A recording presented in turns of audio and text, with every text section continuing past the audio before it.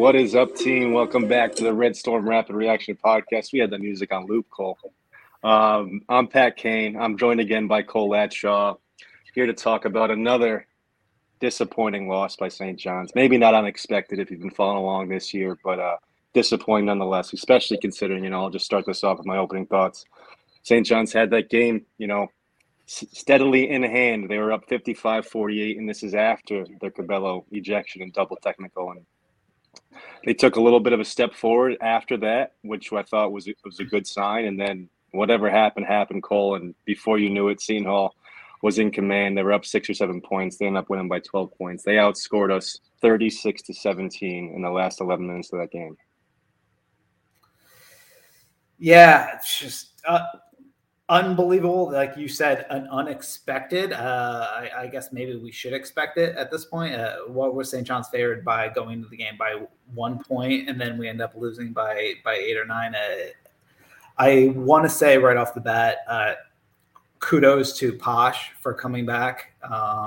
Good to see him back in the fold. And I think the second that he stepped onto the court, we went on a 7-0 run. So awesome to see that and to see the spark plug that he is and that we all know he is. We'll get into it later, but obviously the Corbello ejection really hurt us coming down the line, but just incredibly frustrating. Would have loved to not be swept by a rookie coach in the Big East immediately in his first big step up into the Big East, and immediately we get taken down. That's true. Neptune as well, first year, so we got swept by both newcomers in that regard. Maybe we'll sweep Thad Matta to help even things up a little bit. We certainly aren't going to sweep Miller, but yeah, that's not a great look. Two guys coming into the season, especially two teams you're going to be fighting for. They're hoping to get to that 5th spot in the Big East, and they've swept you, and you're only 12 games in the season to be, behind the 8 ball there. And against two key opponents, if you have any hope to work your way up the standings, is not a good look. Needless to say, you can't be losing games on your home court by 12 points to Seton Hall. For sure. Absolutely. Yeah. Literally disgusting. Obviously we'll get into it as we go through everything, but Mike Anderson, I thought had a poor game in very typical fashion. I think we always call it Groundhog's Day. You and I joke, but the team got up early in the first half. We got to that 11, 12, 13, 14 point lead and then immediately pissed it away. And the team then we closed the half up 3 or 4 the way it usually goes. And however quick these runs happen for Seton Hall, and it was Seton Hall tonight, but we've seen it by a multitude of teams. These quick runs are just a sign of an undisciplined team. I mean, you've got to be able to gather yourself, regain your composure. I understand a team's going to go on a 5-0 run. That's just 2 possessions. But to let it stretch out for like a 3-minute span where you give up 12-2 run, a 9-1 run, et cetera, and we saw both points tonight. We had decent-sized leads in the first and second half, and just in a snap of a finger, they're gone. And it goes to the coach. And, it goes to the point guard. Corbello is erratic as ever. I mean, I would have loved to have him to close that game out. I think he gives us more in a possession-by-possession game late than Posh does. And I love Posh. And like you said, it was great to see him back. He is, he epitomizes in St. John's uniform, in my opinion. I mean, he's all 100%. He only knows one speed. That's full speed. But that's an issue when it becomes a slow-down game. And, we've seen time and time again, we have not had success closing out games. And tonight, it was no different. I mean, he had a handful of turnovers. And he didn't play a terrible game overall by any means. He did some good things, and it was great he was back out there. But we just had no purpose, no identity, no general sense of what we were trying to accomplish when Seton Hall switched to that zone. And it wasn't a fucking crazy zone. We saw a standard pretty much basic 2-3 for the last 8 or so minutes, and St. John's was completely stifled. But again, can't a good coach stop that bleeding? A good coach can call a timeout and gather the troops. And hey, we had that 11 point lead and the coach can call a timeout when that drops down to 6 and call and draw something up and like, hey, we need a basket now to stop that bleeding. And for whatever reason, Mike Anderson can't seem to do that. Doesn't understand that. Absolutely. And like you mentioned it during the game, and it's mind-boggling. And it on one point, on one side, you got to give him credit. On the other side, you say, what the fuck? Because he drew up that play after the under 4 timeout. Drew up the play. Out of the timeout, we get it to Jones at the elbow, and what do you know? An easy layup for 2. And it's like, sure, you can point him in the right direction when you're talking to him once a game, but to let him to give them direction on their own out on the court for the next stretch of game or stretch of minutes, it just doesn't seem like he's capable of doing that. And yeah, so that's on the players, but in all honesty, you're the coach. You got to shepherd the program in the right direction. And then if it's an over and over occurrence, then the finger's going to be pointed at you. And these are your players after all. Yep, and I can't even point to any specific player or any specific play like from Seton Hall that like really that played that well against us. It was more us, and specifically the Corbello ejection. I thought I was very disappointed. I felt that sort of that came off as one of those refs taking over the game type situations.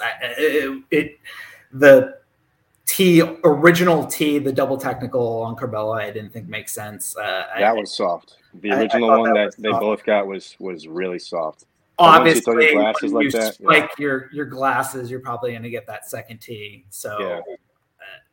But I thought that completely changed the complexion of the game, and I think obviously the announcers also said that exactly same thing, that we looked like a completely different team following that ejection. I forget what the run was after that. I think at some point it was a 22-5 run. I don't know that was immediately right. After. We jumped out to a 5-point lead immediately after, and then between a couple mishaps there and a couple of threes by Dawes, they got up by 5 or 6 points real quick. And shout out, you mentioned the announcers. I got to give a quick shout out to Steve Lapis, who I generally hate and find crucial, incredibly annoying, but he was spot on tonight in a bunch of different stuff. So I can go ahead and say it. And Andrew Catalone, his partner, me and him go way back. I know Andrew, so shout out to those guys. And Lapis, I'm eating crow because I'm usually saying how bad you are, but tonight the zone you mentioned, and also in Seton Hall went to the zone, took us right out of our game. He was constantly talking about staggering Corbello and Posh, and he was right there. So credit to those guys. How many times did St. John's get beat on back doors tonight defensively? I mean, There was 5 or 6 times. I don't think that's an exaggeration, where we just got caught up in shuffles and back doors for easy layups. I mean, early in the first half, it had to be at least 3 times, at least in the first half. And Seton Hall shot. I'm sorry for cutting off. Seton Hall shot 45% from 3 or thereabouts. So it wasn't like we were doing that. We have a job taking away their, the perimeter shooting to be that up to, maybe have that as an excuse for getting beat back door, but still either way, it's over and over. St. John's would defend the 3-pointer well, no, you're right. You're right. I'm not sure what I was doing expecting that, but I mean, yeah, and we should probably mention Soriano probably had his worst game of the season. Still had 10 rebounds, still is the guy they're paying a bunch of attention to, but he just never had it, never seemed to have control of the basketball tonight. A lot of his touches were either off offensive rebounds, which he's been great all year hounding down, or some, pocket passes in traffic. He didn't really have any one-on-one post touches tonight. Credit to Seton Hall in some regard, but also St. John's has just got to make more of a focus. There's just still way too much standing around. But I'm gonna bring it up, and it's not a gripe call, but can we get Storr moving around, setting screens, cutting to the basket? He's such a talented offensive player.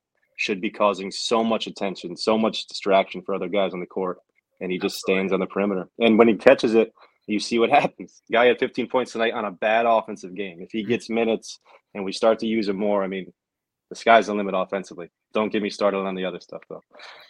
Totally agree. And then we could just continue to see the offensive progression of AJ Storr, who I am just absolutely in love with. I can't speak how much I love what I'm seeing so far from that young man, at least offensively.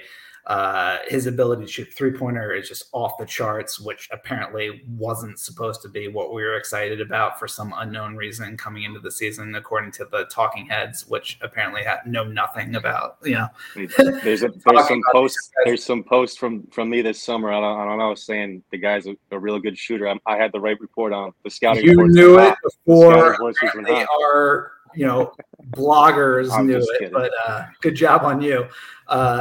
It's just amazing, his ability to get to the rim, his ability to shoot the three-pointer. If he can develop the rest of the aspects of his game, we saw it all last game, maybe a little bit less this game, but like the ability to create for others looked great last game. If he can start to develop a little bit more of a nose of the ball on the boards, again, that was kind of lacking today. We saw it more last game. If you could combine his skill and talent with Kobe King's nose for the ball, we'd have an All-American. I mean, Kobe King's not anywhere near the player he is the rest of the court, but he is tough in the paint. That kid goes after the rebounds and loose balls hard, as hard as anybody on the team. I mean, you could tell Mike Anderson why he had an eye for him, I think, is because he's that type of kid. But Storr's just offensive talent is on a whole nother level. Yep, absolutely. Yeah, man. Yeah. I don't know. I'm reaching for like positives tonight after just. Well, let me pull up the box score for you, and maybe that'll spark something, because you're right. It's few and far between, but I don't know if this will help. You can see there's not much green out there tonight, Cole. Look at these visuals. Whoa, folks! Come on, look at these positives that Pat's. The only thing is you can't see our beautiful faces when I pull this up. That's the tough part. But yeah, I mean, Storr 15 points, 3 for 6 from 3, but a tough night shooting overall. Only 4 for 12. Soriano 2 for 8.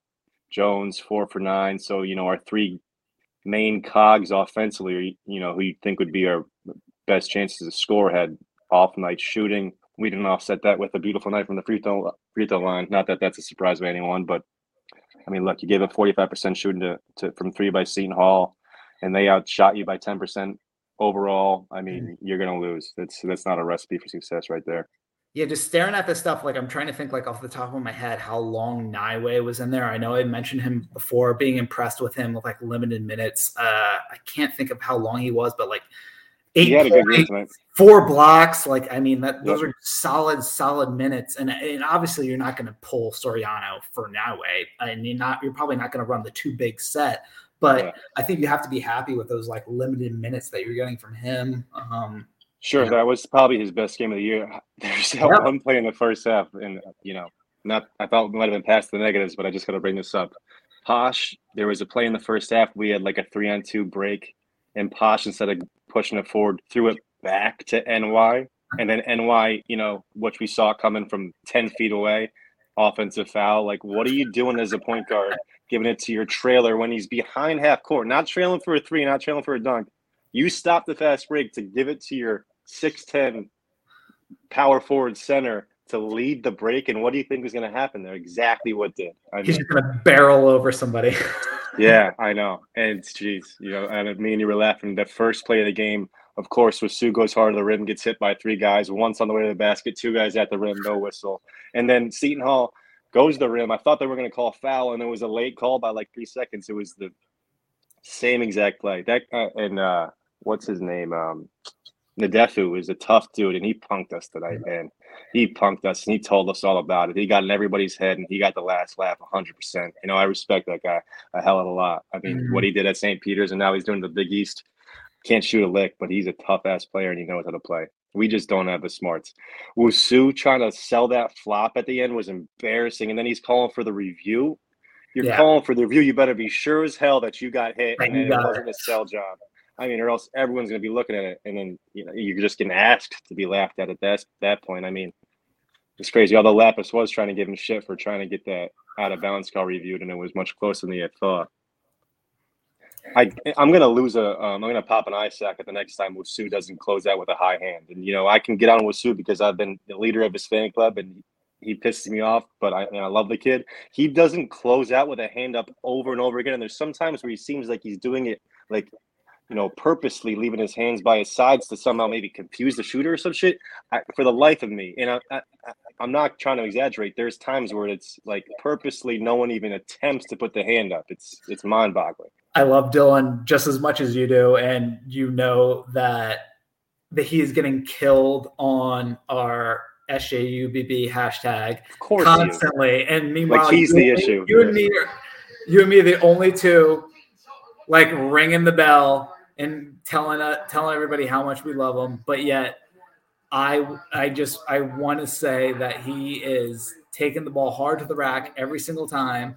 And he is also the only person that catches the ball and then simultaneously does like 13 pump fakes. Oh my God. The ball and slows it down.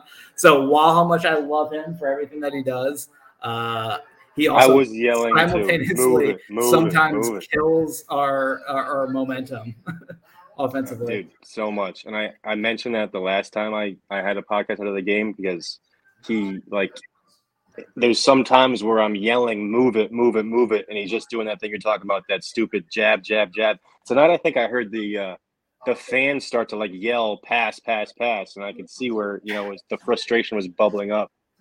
But there are times where we're just rushing to make a bad decision.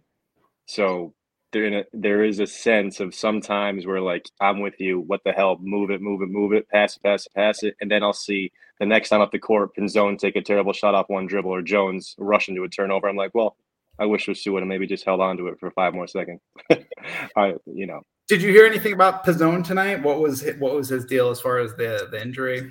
Nothing more than what they said in the broadcast was just that he was going to be out again with the hurt ankle. But dude, that guy, I mean, obviously, like made a glass. Feel bad for him.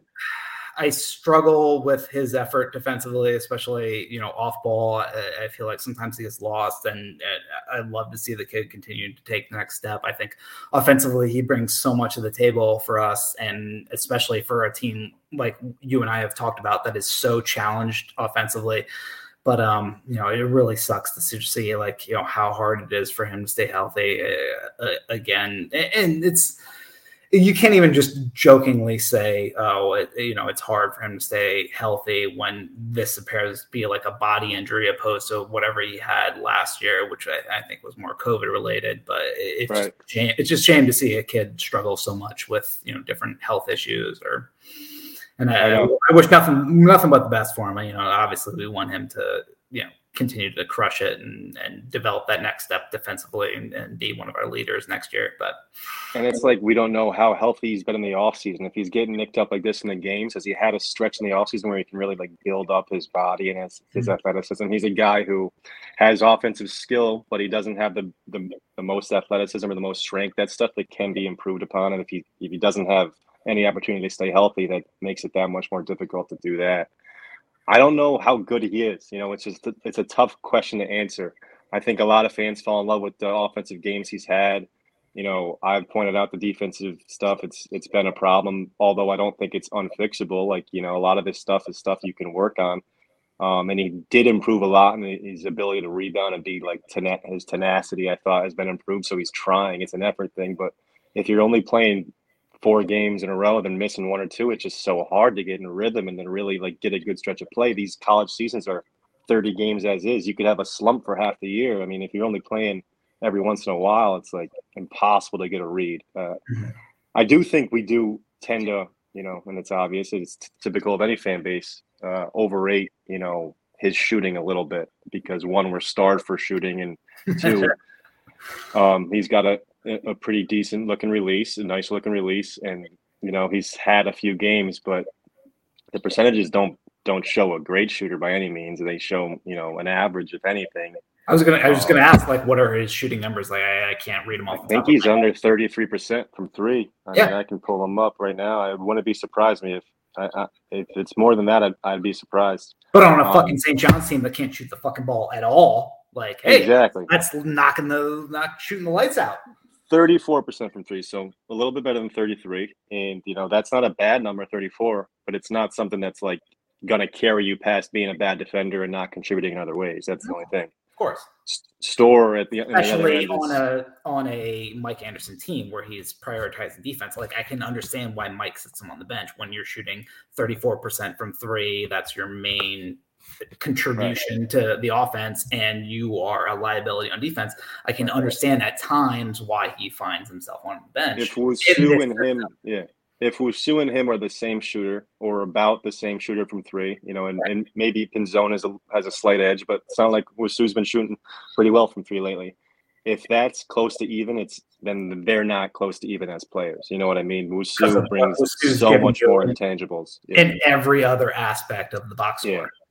And if Wusu's not hitting his threes and reverts to turning it over more, and he's done a better job, I think, so far this year. After he had a little stretch going back a few games, but lately better not turning the ball over. If he's not hitting shots and he's turning it over, then it's one thing. But if he is hitting those threes, I think he's rightfully heavily in the rotation 25-minute guy. You don't got to convince me of getting him serious minutes. Great. Stanley seems to be, like you said last time, just that token star. Tonight, I don't think he played bad, but he doesn't seem to remember to go back to him. It's like, and White was playing good, but still with Jones not at, Jones sporadic at best, if anything, had a couple decent stretches. That 1-3 in the second half after that steal he just quick trigger. We were down like 5 at that point. It was another mind-boggling one.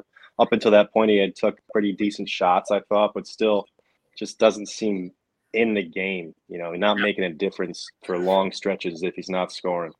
I know you're a Stanley guy, and that I think he can be a high energy person, especially off the bench. I just looking at my history, I'm just always the guy who finds one young player who just sits there and screams to get that guy off the court. I would yell about Phil Green for the first 3 years of his career, get him off the court, come on. We can do better. And God bless him. And then he proves me wrong in his 4th year. And I am sure Omar Stanley will be that same player that just tells me Cole, shut the fuck up. You don't know what you're talking about. So you're yelling to get Omar off the court. Okay. Oh, okay. I used to yell. Yeah. I used to yell at Phil Green when he was a freshman, sophomore, when he was playing point for 35 minutes a game and having 2 assists. I mean, he never turned it over, but he never did anything to put himself in a position to turn it over, which is good. But if you got no playmakers, you're just stuck passing around the perimeter. That's not Wusu's issue or Posh's issue or Curbelo's issue by any means. They will turn it over quite enough for everybody. I'm not sure if you saw the stat that, and I don't know where it came from, but Dave tweeted it today. Was talking about an shout out to Dave shout out to Dave.